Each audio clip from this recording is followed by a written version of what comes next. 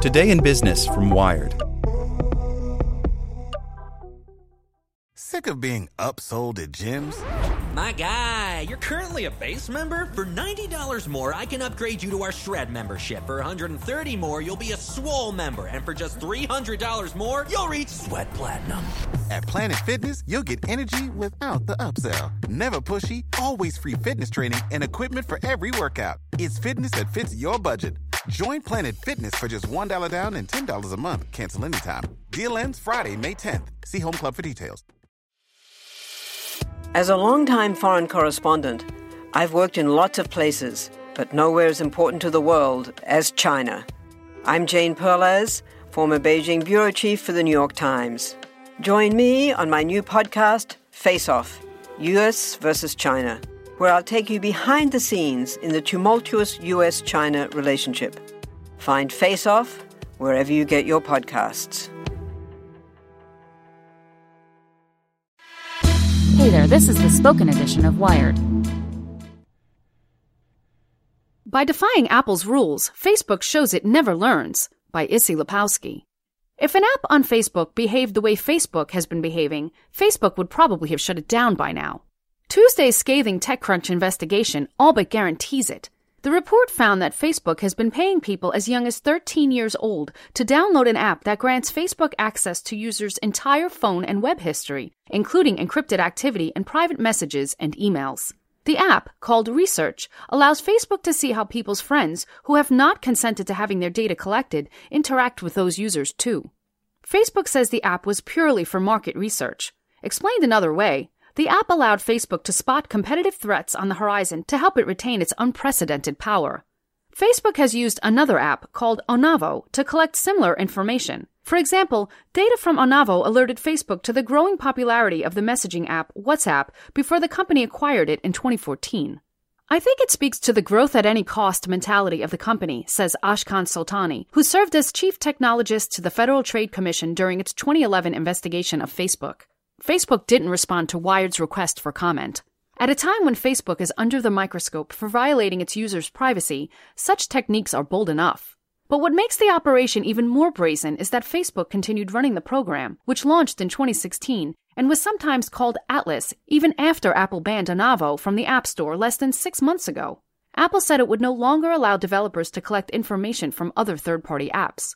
Apparently undeterred, Facebook created a workaround for the Research app. It circumvented Apple's vetting process using a technical loophole that is only intended for apps Facebook distributes to its own employees. That allowed Facebook to ingest everything a user did on their phones, including teens and minors.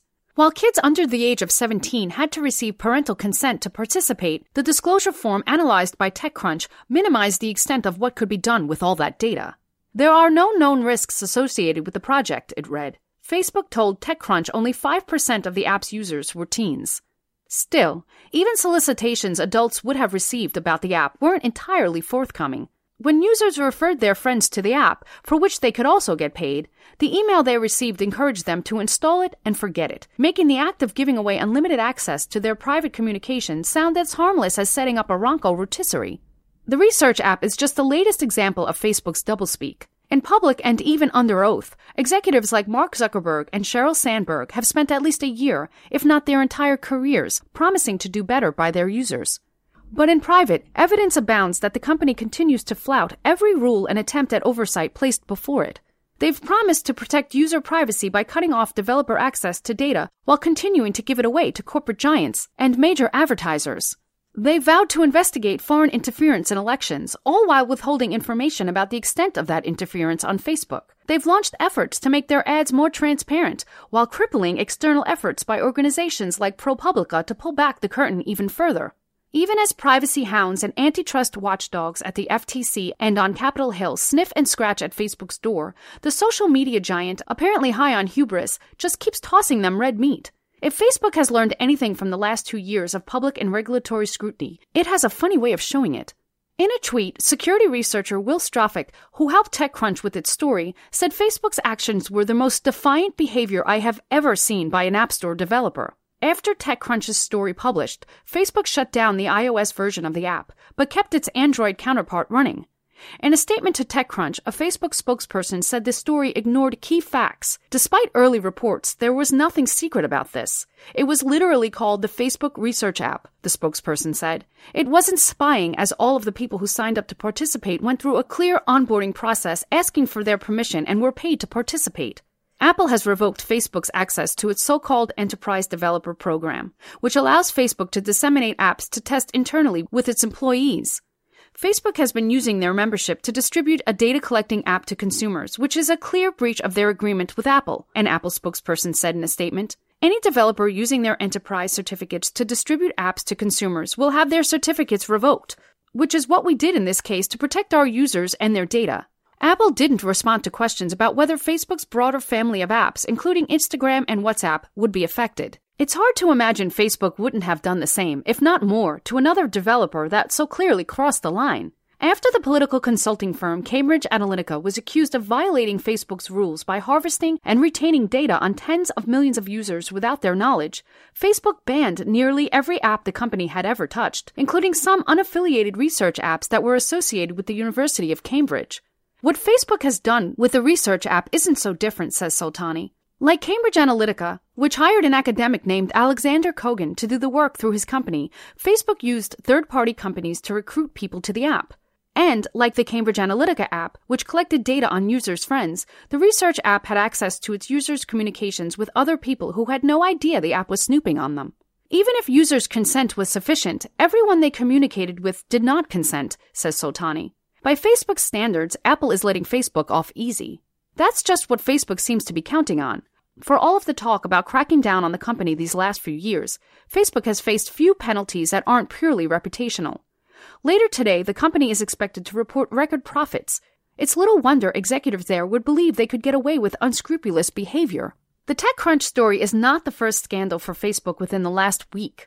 It's not even the first scandal involving minors. A recent investigation by Reveal showed how Facebook knowingly duped kids into racking up monster fees on their parents' credit cards while playing Facebook games. Staffers toyed with whether they should stop it by requiring kids to re-enter credit card numbers before they could spend the money, but opted against it because it would threaten Facebook's revenue. They fought efforts by parents seeking a refund and even had a name for this gambit: friendly fraud.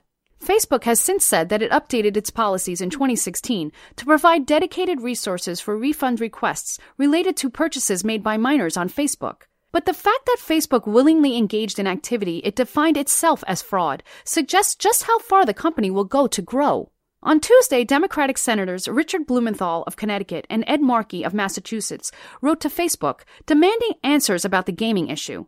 Now, both senators are voicing similar concerns about the research app, particularly its targeting of children as young as 13. It is inherently manipulative to offer teens money in exchange for their personal information when younger users don't have a clear understanding how much data they're handing over and how sensitive it is, Markey said in a statement, emphasizing his intention to reintroduce a bill called the Do Not Track Kids Act. Congress also needs to pass legislation that updates children's online privacy rules for the 21st century. Blumenthal, meanwhile, called the story an astonishing example of Facebook's complete disregard for data privacy and eagerness to engage in anti-competitive behavior. Indeed, the scandal could amplify calls to break Facebook up, giving critics a shining example of how the company uses its market dominance to figure out which competitors to copy or crush. Facebook continues to demonstrate its eagerness to look over everyone's shoulder and watch everything they do in order to make money, Blumenthal wrote. Mark Zuckerberg's empty promises are not enough. The FTC needs to step up to the plate, and the Onavo app should be a part of its investigation. In 2011, Facebook signed a consent decree with the FTC, barring the company from making deceptive privacy claims. The FTC declined to comment on whether these new revelations about the research app will have any bearing on its ongoing investigation into whether Facebook violated the decree. Making that determination, Soltani says, will take a careful reading of the app's disclosures. But if the Washington Post's reporting turns out to be true, Facebook may soon face a record-setting fine from the commission. Of course, as Soltani points out, even a fine of $100 million would constitute a couple minutes of operating time for Facebook. Still, it would be the first real test of whether money's the thing that could teach Facebook the lesson it has failed to learn on its own. With the Lucky Land Slots, you can get lucky just about anywhere. This is your captain speaking. We've got clear runway and the weather's fine, but we're just going to circle up here a while and get lucky.